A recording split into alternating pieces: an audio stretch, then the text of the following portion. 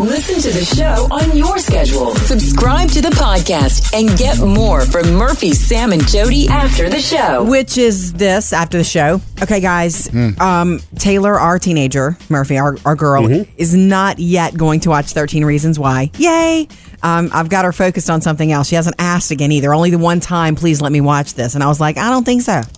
And you know what? It's good. She really doesn't argue with us on that sort of thing, you know.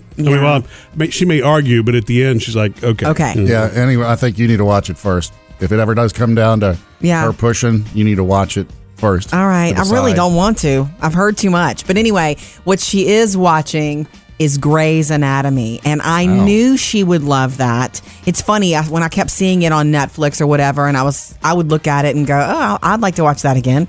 And I'd watch an episode while folded clothes or whatever. I thought she would love this. I know her well.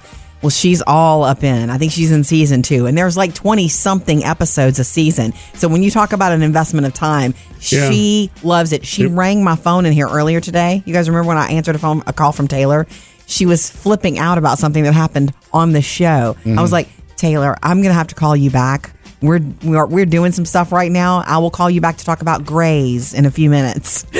It's funny, though. I mean, that's the way that the show is written, is to get that kind of emotion out of you, right? But we need to be careful. Don't do spoilers or anything, because Taylor listens to the podcast. I'm absolutely not doing any spoilers. Her favorite character in the world is George O'Malley, because he's such a good person, and I can see that and get that. I told her to call me into the room as soon as Denny shows up, and she forgot to. I was walking through last night, and there's Denny. I'm like, Taylor! I told her. And she was like, oh, I forgot. She goes, he's just a patient. I said, no.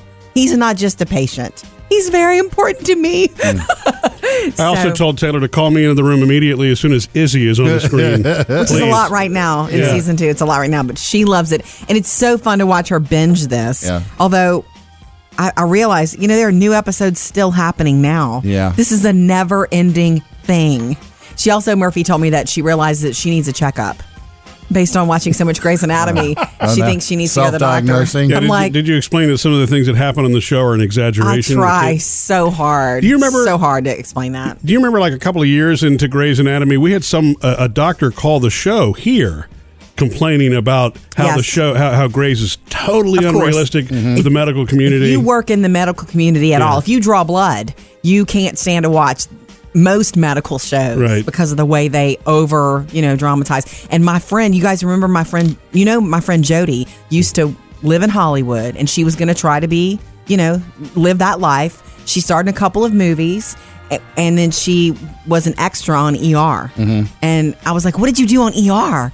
And she would be there, like when you would see the shot of like an operation, and you would see somebody's hands doing something. Yeah. She was the hands. Oh. She was seriously? She would.